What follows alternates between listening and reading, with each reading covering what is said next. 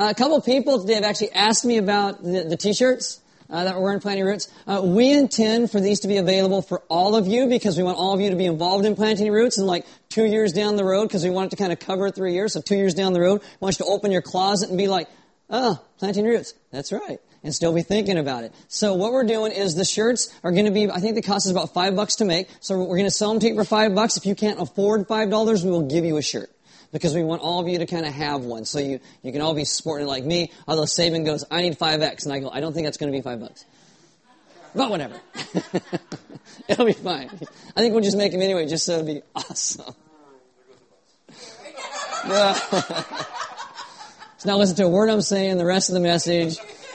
There you go. Welcome to Element. My name is Aaron. I'm one of the pastors here. There are Bibles in the back. If you don't own one, you can have one. If you forgot one, you can use one. There are sermon notes next to all the communion tables around the room. And in the sermon notes, you will have questions on the back and notes that go along in the center of it. And also there is directions to all the baptisms as well next to all these communion tables. If you have a smartphone, you download an app. It is called YouVersion. Click on Live in YouVersion. It'll bring us up by GPS in your smartphone. You'll get sermon notes and verses and all that goes along with it. If next week there isn't going to be a YouVersion, because everything is in those journey guides. So starting next Sunday, you're bringing those journey guides with you because that's what we're going to be going through week by week by week. So make sure you bring those because it's really important.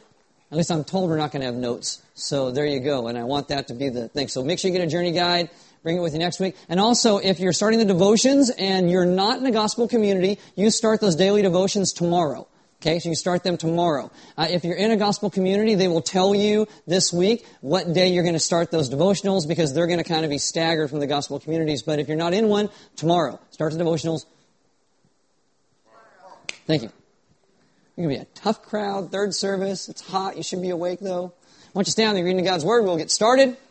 This is Matthew chapter 6. This is verse 5, verse 7, and verse 9. And Jesus says, and when you pray, you must not be like the hypocrites. And when you pray, do not heap up empty phrases. He says, pray then like this. Let's pray.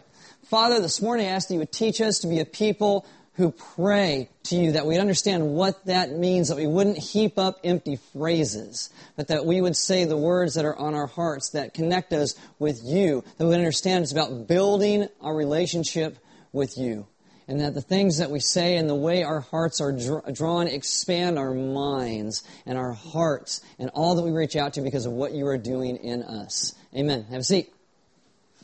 All right, so this is Sermon on the Mount. This is week 29. We are about 8 months in. It's been like 8 years?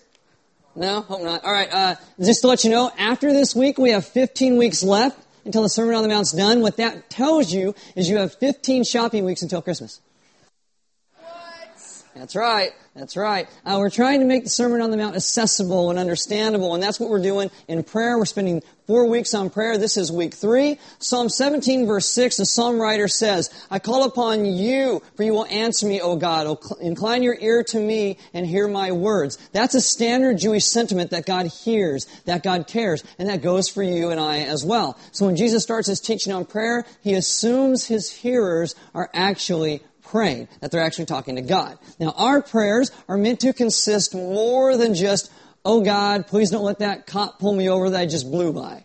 Dear God, please don't let me lose my job because I spend all my time on the internet at work and not actually working. Dear God, please don't let her or them be pregnant. I'll go live on a hill like a monk. Just please don't let it happen. Now, I'm not saying you can't pray that way, and that I'm not saying God doesn't hear those things, but if that's the extent of your prayer life, it's going to be woefully lacking. Your relationship with God is not going to deepen. And this is why last week we talked about the prayer, the Lord's Prayer all together. When Jesus says, Our Father in heaven, our focus goes back to who He is in our lives, who He is reigning over the universe. God is our Father in heaven. Our focus needs to go there first. But prayer also just doesn't happen automatically. And it's probably one of the things that a lot of Christians feel most guilty about. They say like, well, I need to pray more. And we think if we just loved God more, prayer would just start to flow right out of us and it would be amazing. But if you look at Jesus' disciples, that was not the case with His disciples.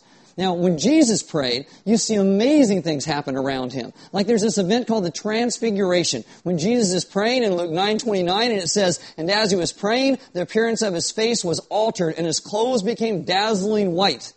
Does that happen when you pray? It's like, dear Jesus, boom, sweet. I can go stand in front of the grocery store and ask for money like those guys. No? Tough crowd. No, it doesn't happen. So the disciples look at Jesus, and I think they thought, what if Jesus could teach us to pray like that? What if that could happen to us? And so in Matthew 6, you get to the Lord's Prayer. And so he kind of lays this out. But also, Jesus reiterates the Lord's Prayer in Luke 11, after they saw the transfiguration. In Luke 11, they say, now as Jesus was praying in a certain place, when he finished, one of his disciples said, Lord, teach us to pray. I think part of that is because of the transfiguration. And you may not realize it, but that's a startling request coming from a Jewish person. Because Jews prayed all the time. They pray all day long. They pray before and after meals, beginning of the Sabbath. And so they're not really asking for words. They're asking for the hunger for it, the understanding of prayer like Jesus had. And so Jesus prayed, you see, continually. It's why the verse I gave you 2 weeks ago to memorize, which was what? You are just like every other service. Don't feel... Which is?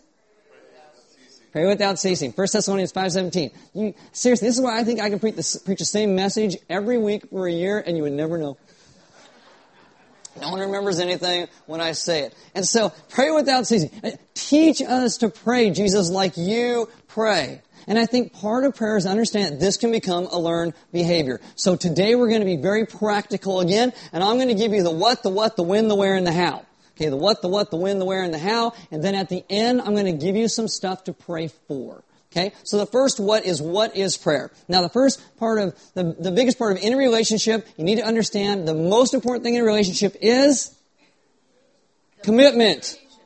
Commitment. I know I was getting out there just to see if you guys are going to mess it. Commitment. The second thing, which is very close to that, is actually communication. And prayer is simply communication with God. And this may sound really rudimentary, but go with me and I'll help you to explain this a little bit. I'll give you, take me. I'm a bit odd. I'm a little bit scatterbrained. I've been told by people that they think I don't like them because I will be in the middle of a conversation, I will get sidetracked, and I will walk away. It's not you. It's me. All right? And if I've ever done it to you, I'm really sorry. I will probably do it again. I don't mean to, but it might just happen. And that's the thing. I have a hard time with this because I always want to, tell people what to think. So that's why I preach. I do very poorly if I'm like in a group leading discussions and stuff because I do much better preaching at you than like talking to you. And this sometimes causes some frustrations for people around Element, like our staff and maybe like some of you. I frustrate our staff and our board because sometimes I just do things. I've always got ideas for this and that and I'm running off and doing this and that. This is why Planting Roots is really cool because our entire staff worked on it together. I'd like write a bunch of stuff and I'd send it off and everybody'd comment, you can't say it like this, you can't end a sentence with a preposition. Is that how it goes? I don't know, whatever. I did whatever you're not supposed to do all the time. And they're always changing. I'm like, no! This is why I preach. You can't tell me what to do. Anyway, we all worked on it together. It's great. And people that I don't know or don't know me really well, I kind of freak out a bit because of how I communicate and how I'm so bad. And if we didn't have the staff we did, the board we did, the elders that we do, none of you would stay because none of you would get any communication whatsoever. Okay? And it's a problem. I know I'm really trying to work on it. But by God's grace, I will get better. Did I say Planting Roots enough? Planting Roots. Okay, do the journey, guys. Now, husbands and wives, if they stop talking, they start dying. If a man doesn't tell his wife that she is sexy and beautiful and precious, it's like my wife was in last service, and so I said, Mary Ann, you are sexy, beautiful, and precious. And she always hates it when I do that. I'll probably get punched in the arm when I go home. But you gotta tell your wife those things. You gotta be mushy. You gotta say that stuff, or your wife's gonna start to think that her husband doesn't really care about her. If you're a woman and you're married and you don't praise your husband for things, your husband will go find somewhere else and do something else that someone will praise them for. Communication is central to a marriage. If you are single and you'd like to be married someday, you actually have to talk to somebody else. That's communication. Maybe it's like, well, I'm on the internet, I'm 5'10", and I'm built like Adonis. Click. Here's my picture of the top of my head so you can't see the rest of my body. But you're still kind of communicating in that. You're still typing things out. You got to communicate somehow. Parents, how about this? If your kids cannot read your mind. Okay? You're welcome, kids. Okay? Your kids can't read your mind. Your relationship with your kids will not grow unless you talk to them and speak to them. Your kids are going to end up in therapy if you never talk to them and speak to them. Now, kids, you will end up grounded your entire life if you do not communicate with your parents where you are and where you're going and let them know if you're going to be late and all that kind of stuff. Communication. If you own a business or you're a boss or you have employees and you've got to talk to people coming into your business, you got to let people know what your business does. You can have the best hamburgers in the world and no one's going to know if you don't tell anybody. So why do we think any less for our relationship with God? How do we think our relationship with God is going to develop if we don't take time to actually talk to Him? I mean, God has given us His Spirit in us. He's given us His Scriptures. And so it's not a one-way street. We talk to Him as well. And a lot of people say, okay, I get it. I just don't know how. Like there is a proper way, right? There's not a proper way. There are no rules in Scripture laid down anywhere for how you have to pray. I'll give you an example. About 10 years ago, we were in Guatemala helping to get this church plant on its feet, and we're constructing this building with them, and eventually we're able to have this church service. And so we go in, and Guatemalan people, they're very nice and happy and boisterous, and so you walk in and say, hi, how's it going? It's great. They're singing songs. Everything's wonderful. And someone goes up to pray. And as soon as they get up to pray, the lady in front goes, Jesus! And everybody in the room goes, Jesus! And that's how the prayer went the entire time, right? And they're, amen! And everybody's like, oh, great. And they're all happy again. And I'm like, well, that was weird. You know? It's not how we do it, but okay. In Scripture, there are no ways that say you have to do this. There are many ways that say what you can do. Arms outstretched on our knees, Ezra 9, silent while moving our lips, 1 Samuel 1, falling on our face, Matthew 26, dancing and singing, Exodus 15, standing and bowing your head, Exodus 12, falling on the ground, Job 1, standing and shouting, 2 Chronicles 20, clapping your hands, Psalm 47, bowing and kneeling, Psalm 96, dancing with tambourines and harps in Psalm 149. Please, on behalf of all pastors everywhere, not in the middle of a church service, just be awkward, not just for me, but like for visitors, like, okay, Jesus, okay. Lifting up hands, 1 Timothy 2. The list goes on and on and on and on. Just talk to Him. I think one of the reasons also a lot of people don't think to pray is they don't think it really changes anything. Dallas Willard wrote this. He says, the idea that everything would happen exactly as it does, regardless of whether we pray or not, is a specter that haunts the minds of many who sincerely profess belief in God. It makes prayer psychologically impossible, replacing it with dead ritual at best. Now, I was in one of the gospel classes about a year ago, and one of the people in there asked a question. They raised their hand at the end and said, well, why do we pray? If God's who He is and God's going to do what He's doing, why do we pray? And my response is, well, that's kind of a misunderstanding of prayer. Prayer is communication with God. Prayer is talking to Him. It's not just trying to get God to change His mind and to give us stuff. It is actually communication, developing this relationship. But that doesn't mean that our prayers don't go before God and He doesn't listen to them. Open your Bibles to Revelation chapter 8, if you got a Bible. Revelation chapter 8. In Revelation 8, John describes this scene in heaven. And this is after the seals are broken, and the seals is like the story of human sin and violence and judgment. And this amazing thing happens in Revelation chapter 8, starting in verse 1. It starts like this.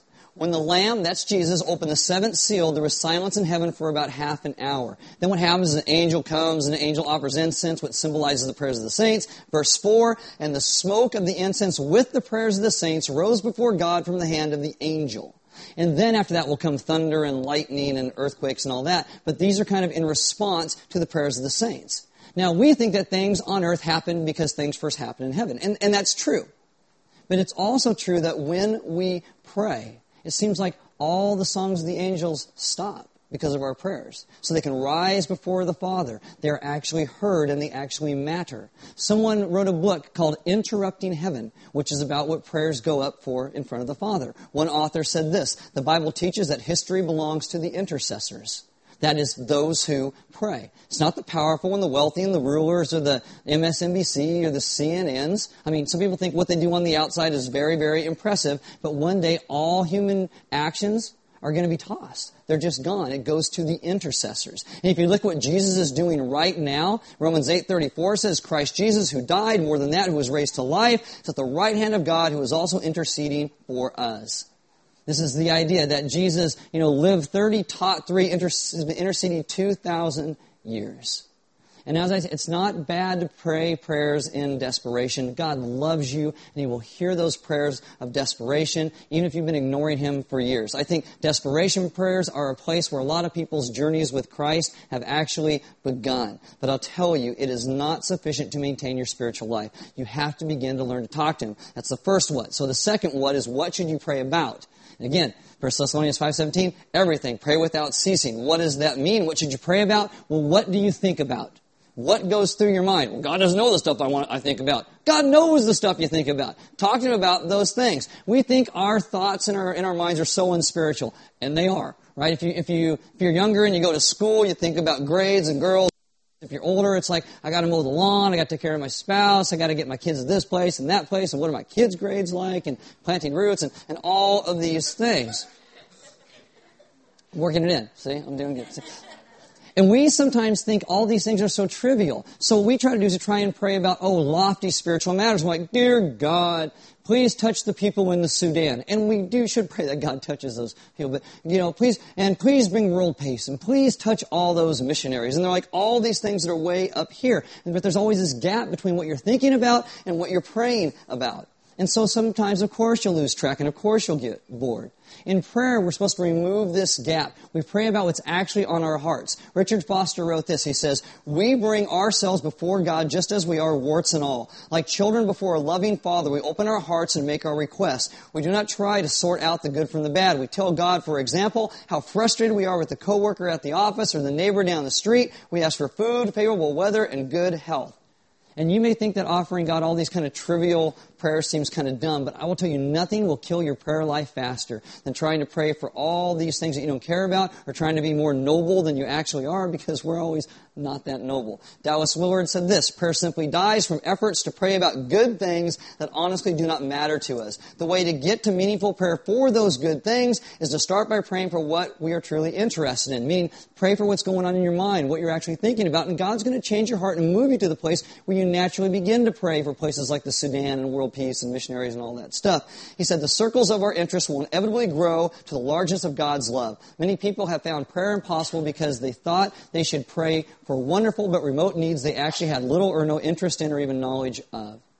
And if you look throughout the Scripture, simple prayer is the most common. It's like when Jesus says in Matthew 6:11, give us this day our daily bread. There is nothing more common than daily bread. It looks amazingly non-spiritual. C.S. Lewis said, in prayer we must lay before Him what is in us, not what ought to be in us. And if you look through the Scriptures, you see people do this. You have a guy named Gideon who God is sending him out on this great journey to be this judge in Israel, and he multiple times, God, teach me to trust you. I really don't believe you in this. Can you do this? God, I really don't believe in this. Can you do that? And God keeps, these are just normal, natural prayers. Moses is hilarious half the time when he prays because he's always complaining about his job that God gave him. Numbers 11, 11, and 12, this is what he says to God. Why have you brought this trouble on your servant? What have I done to displease you that you put the burden of all these people on me? Did I conceive all these people? Did I give them birth? Why do you tell me to carry them in my arms as a nurse carries an infant to the land you promised on oath to their forefathers? It's great. He's talking to God about what's on his heart. 2 Kings 2. Now, Elisha complains because complains to God, talks to him about that some kids are making fun of his bald head. Amazing. There you go. Natural normal prayers. Real and true prayers come from honesty. And if you're normal, you will go to pray and your mind's going to wander to a bunch of places. Mine does. And if it keeps returning to certain places, well, then it must be important to you, so talk to God about it. I mean, guys, sometimes I pray about things that are amazingly unspiritual. I'll tell you a couple things I prayed about this week. I prayed that some of you would bring some really good cookies to baptisms. I am not joking. I prayed that God would convict your heart and soul if you gave my dog beans today. And she farts all night. I will be very upset, and I will ask that the wrath of God be displayed in your life. Honestly, though, if you ask my wife, she'll tell you this. I've been praying more about planting roots than probably anything that her and I have prayed for in a really long time. Because we want you guys to understand how important it is that it's not about a building. It's about all of us growing closer to Jesus together as we move forward, understanding what He's calling us to. So we pray a lot about that. And I think when we begin to deal with things like that, we don't see all these issues as problems, but stepping stones into growing deeper into who God calls us to be and being fully present when we're praying. So we become what's aware of what's going on inside of us. We talk to God about it. And sometimes it will take a while to get to those places where you pray for those really important things like the missionaries and the world peace and stuff like that. But it's a place to start. We deal with what's going on in here. It also makes prayer a lot more lively. You will laugh a lot when you talk to God because you realize how dumb you sound sometimes. Because I sound dumb a lot when I'm talking to God. Yes, I guess I shouldn't have prayed about my dog and poop. Okay, whatever, God. I think God's like, no, it's funny. It's great. We can talk about it. Okay, number 3. So when should you pray? 1 Thessalonians 5:17, pray without ceasing.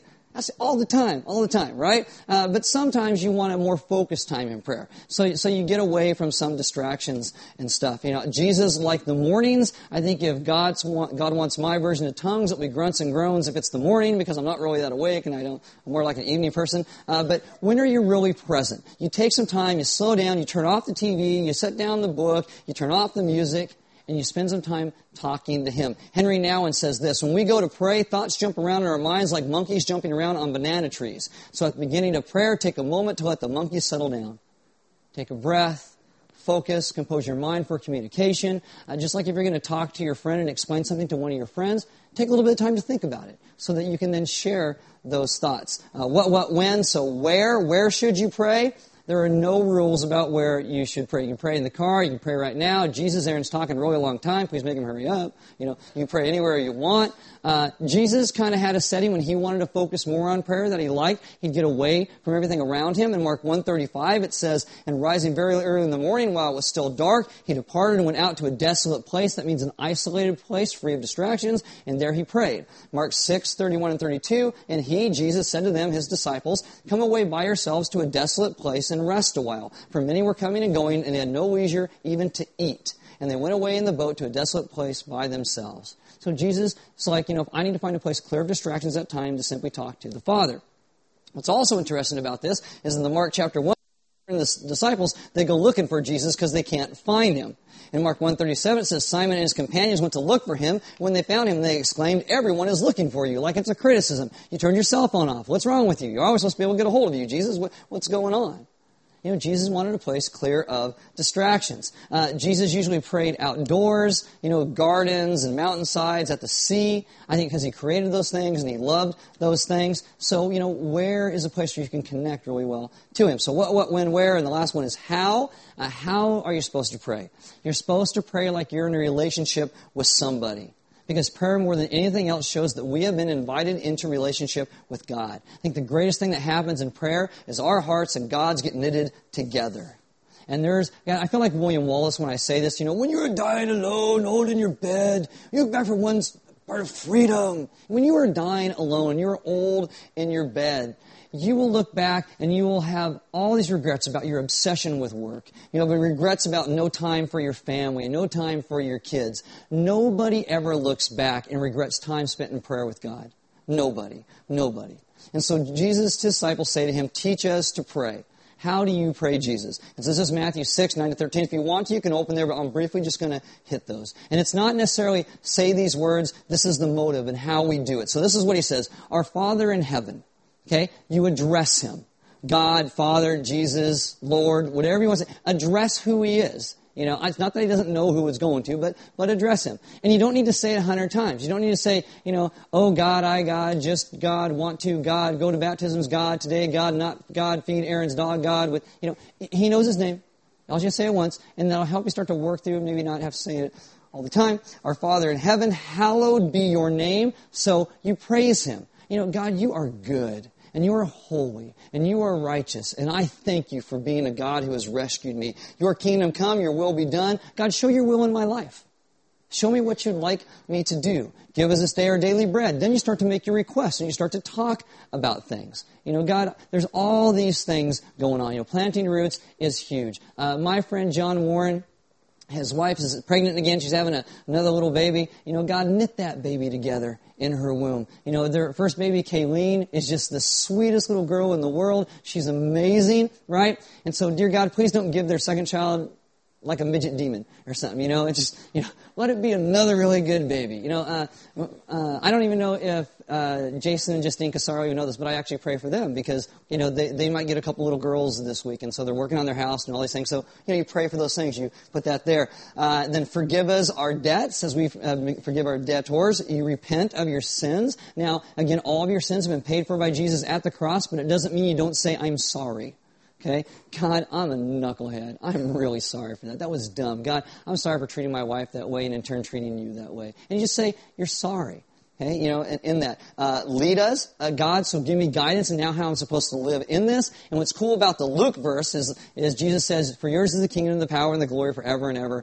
Amen. Which is praise Him again. So God, I thank you for hearing me. And thank you for being a God that redeems all of my life and all my mistakes. And so teach me to live for you. That's the simplicity of the prayer. And now what I want to do with you guys this morning is give you some things to pray about. What's going to happen is some people are going to come from the back and they're going to hand out some prayer cards and some door hangers. And these are for planting roots. And so what we'd like you to do with these is whatever door you kind of go in and out the most of your house, like if you park in the garage, isn't it full of junk, right? And you can actually walk through that door, put it on that hanger so you walk in the house, it's right there. Remember to pray for planting roots. If you spend a lot of time in the bedroom, put it on your door hanger in your bedroom. If you spend a lot of time in the bathroom, put it on the door, go to the bathroom. Oh yeah, I'm going to plant some roots. Dear Jesus. Okay. One of our elders, Mike Harmon, wanted to do these for all of you, so you have that, and it's always before you as we pray through this. And then on September 12th, it's a Friday night at 6:30, we're going to do a prayer event. We'll do a couple songs, then we're going to go out, we're going to pray in the field. You don't have to stay 20 hours. You can stay for as long as you feel like, and then leave. You can come and go at your leisure. We just want all of us together kind of praying for what's going on.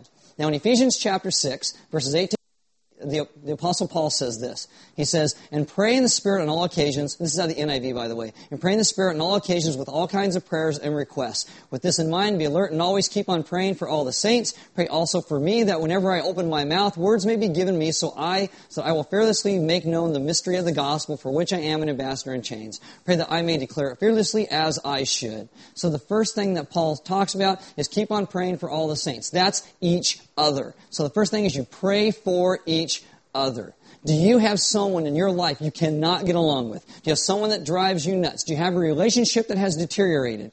The question is, do you pray for them? Do you pray for them? And not, dear God, cut their brake lines or God spoil their milk.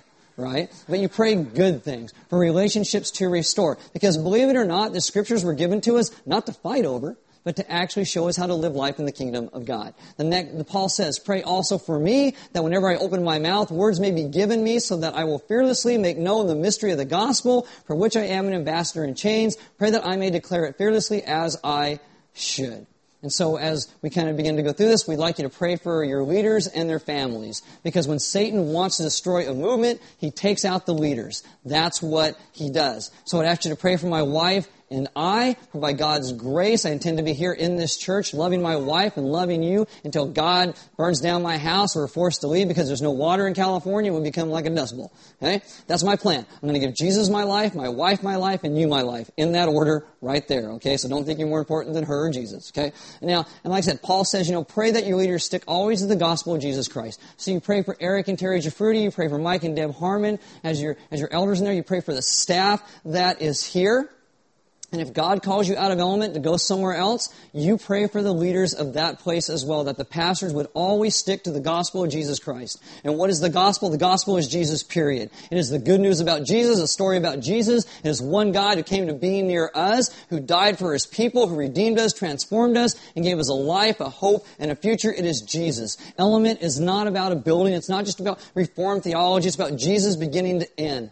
1 Peter 5 says Jesus is the chief shepherd of the church. He is the senior pastor of Element. He's the one that causes the church to grow and leads us into the future. Christianity is Jesus. And Jesus says, if I am lifted up, I will draw all men to myself. And so that's what we want to do. We want to lift up Jesus. And by God's grace, we will practice Ephesians 5 and 6, where we are dearly loved children and imitators of God. That's what we want to be. So the third thing is I want you to pray for Element.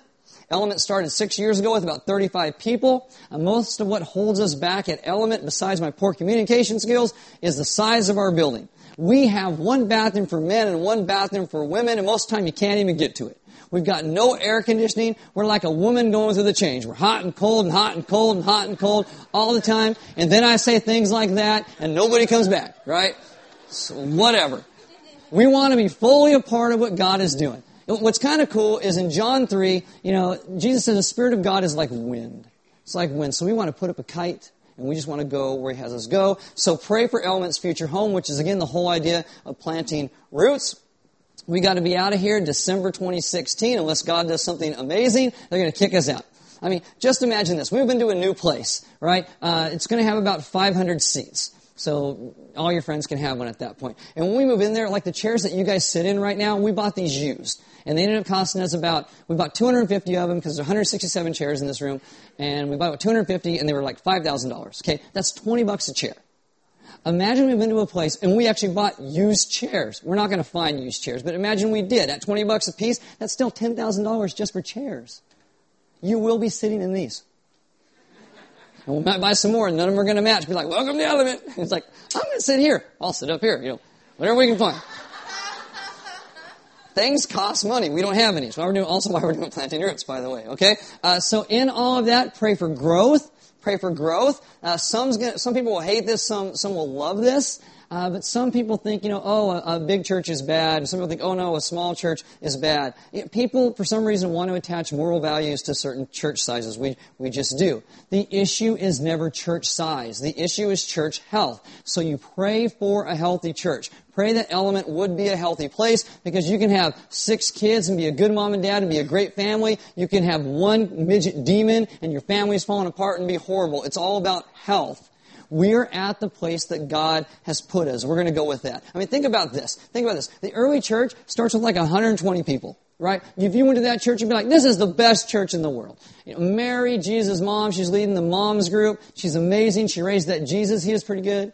That's great. Peter and John, they're leading the Bible studies. This is great. It's amazing. Then Pentecost hits and bam, 3,000 people in one day. You go from 120 to 3,120. It's like, holy smoke, what are you going to do? Right? You walk in, they're sitting in my chair. I don't even have a chair anymore. You know how the early church dealt with it? 2 gatherings. They did gatherings in the temple, large groups getting together for those 3,000 people in the temple, and then they also met in people's homes. And this is why Element focuses a lot of our energy on gospel communities. You should all be in one because that's how the church becomes smaller, because that is still the church. That is how you love on one another. It's how you reach out to. It's how you live out the gospel with each other in these gospel communities. And we want you guys to actually be in those because you cannot have 350 to 400 close friends. You can have 1 to 20 though. And you can begin to do that. And also, in growth, do not live in nostalgia because things that are alive grow and things that grow change. Don't live in the past. If you are 40 years old and still trying to put on your Letterman's jacket, throw it away. Probably doesn't fit anyway. You can't get the buttons closed. Just toss the thing. It's just the way things are. Things grow and change. Some people I've heard say, I miss the good old days of Element. Good old days of Element. When we first started, you had to bring your own lawn chairs. I mean, we stuck a propane heater over in the corner because we didn't have a heater. Like that was legal. I mean, think about this, right? Right? We got a propane heater, everybody bringing their lawn chairs, and you might think, that'd be a great thing if it was really cold in this room. Wait till winter. Okay? And it's like, it's cold in here. Yeah, that's right. Well, we got the heater kind of working, but it smells like we're like burning a dog as it runs, but whatever. It works. But, good old days. What are those? Things that change grow. And the things in the past move us towards the future, and they prepare us for the future. And so in this, probably the biggest thing that needs to happen is you guys simply need to learn how to be hospitable.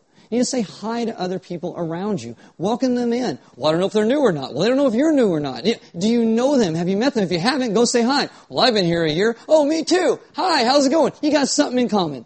Imagine that. That's amazing. Say hi to people. We have had people try to get us to do all sorts of things for new visitors. Put name tags on them. Like, that's not weird. Put name tags on people. I heard about this one church where they'd bring in these visitors and they'd have all the new visitors stand up in the room and the entire church would sing a song to them. Like, that doesn't sound like The Exorcist, right? We're not going to do that. That's not what we do. We got no big yellow hats on visitors. Boom! I'm a visitor. We're not going to do that. You just go say hi. You don't recognize somebody, say hi. It's your job. It's your job. Our God has welcomed us. You welcome other people as well. Okay, I got 4 more, but to be really quick. Okay, pray for your city, because Element doesn't want to be a church that hides from its city. We are here because we love the city. We want to seek the prosperity and blessing of the city. We want to be a church for the city. We want the city to see us as an ally and a blessing. So you should pray for your city's elected officials, that they would make good decisions and also good decisions for God's people. Pray for the region in which we live, because as Element grows, we'll be able to touch more and more and more people. People have asked, what if we outgrow this building that we build? Well, then we're actually going to start planting churches. Okay, because we think that's important. We don't need to make a bigger and bigger building. We need to actually start planting churches in other areas. And so that's kind of our goal in that as well. Pray about opposition, because opposition always seems to come. We have done okay so far, but as we make a long-term stake in our city, people will come in that have an opposite agenda. They'll want us to change what we do and do what they want us to do. I will tell you, if anything is opposite the Scripture and we believe God has called us to do and the vision God has given Element, no amount of pressure is going to get us to change. We will not do it. And so you pray against false teachers, because in Acts 20 it says to be on guard, because men will arise to distort the truth from inside. From inside. The greatest threat to churches is usually internal opposition. Because of friendship or influence, bad doctrine comes up and it creates division inside the church. Our prayers is that we would always stick with Jesus, the Scriptures, and together, always moving forward. And you may not like everything about this building, this or that, whatever is in it, but we center around Jesus first. That is what we're looking towards. And so, we want you to pray. If you need it, they're in the sermon notes. You can open it up, all the things I just talked about. You can stick it on your fridge like your kid's bad art with a magnet. Whatever. Like your kid's Picasso, right? Stick it on, yeah, they are. Anyway, stick it on your fridge so remember those things and pray, pray, pray, pray, pray, pray, pray. Don't get discouraged. Pray, pray, pray, because you do not know how many people have been strengthened because of your prayers. You do not know how many people have actually been healed because of your prayers. You don't know how many people have come to Christ because of your prayers. You may never know the full effect of your prayers this side of death. So pray, pray, pray, pray, pray. Because our God is good, and He hears those prayers. Are we good? Yeah? Y'all coming to baptisms? Okay. All right. 3 of you. Okay, great. We're taking pictures of all of you. If you don't show up, we're coming to your house. No, I'm kidding. This is why we come to communion every week. Communion is where you break that cracker like Christ's body is broken for us. You dip it in the wine of the grape juice. It's a remembrance and a reminder that our God died to pay for our sin that separated us from Him and us from each other so that we can have a relationship again. We can talk to Him. We can grow in our relationship with Him. And so we bow all of ourselves before Him, and communion recenters us and reminds us to do that. The band's going to come up. As they do, we're going to sing a couple songs. As we sing those songs, we have some deacons and elders in the back, and if you need prayer, they would love to pray with you. I mean, maybe you're still in a place like, I still just don't know what to say. Maybe they could help you even begin to start to talk to Him. If you need prayer for something in your life, they would also love to pray for you about those things. There's offering boxes in the sidewall in the back, and we give because God gave so much to us. Giving is simply part of that worship, so you have the opportunity every single week. We don't pass a plate. It's a response to what He's done. And then there's also a little bit of food in the back. Don't eat too much, because you're going to come to baptisms. And we got chicken, and beans, and bread, and soda, and all the stuff that you're bringing. And so we're going to eat that. So just grab a little thing, meet some other people, and talk. Everybody after, just talk to everybody like, hey, you come to baptisms? You come to baptisms? You come to baptisms? Why not? Why not? Oh yeah, I'll pick you up. I'll give you a ride on my bicycle. You're on the handlebars. I'll take you over. Talk, get people, and then hang out with them when you see them there. If you're at baptisms, when you see someone you don't know, it is no better place to walk over and get to know somebody. They can't get away. It's great. You don't have to hop in the pool or anything. If you have kids, bring them with them, hop in the pool. It'll be great. It's a lot of fun. But we always want to do these things to grow our community. And I was talking to Michael about this a little bit ago, and I said, what if we grow to the size where we're kind of really big and we can't fit like in my backyard anymore? And well, you know what we're going to do for baptisms? We're going to like rent Paul Nelson Pool or something. Or is that what it's still called? Okay, we're rent like the pool, so we can all get together because we think it's really important to get people from first service, which you guys never see, and you guys all together in one place so you can get to know each other. God intends for our community to grow, so we know who we're praying for. And you pray for people outside, those other people know, you pray for them. And then God starts to give you a heart and a burden for all those people that you don't even know. You pray, pray, pray, pray, pray. Because our God is so good that He has first communicated to us, blessed us, loved us, and then we love, bless out there. Let's pray. Father, this morning I ask that you would teach us to be a people who pray, who understand that it is talking to you and spending time with you and honoring you, that you are the God who has stretched forth the entirety of the universe that we can even comprehend. And that same hand that stretched forth the heavens has been stretched forth to us in relationship. And so today, teach us to be a people who talk to you about everything, even those things that we really want to hide from you, because that's probably the best thing to start talking to you about. We ask that you would take our hearts and our minds and our wills, and you would bow them all to you.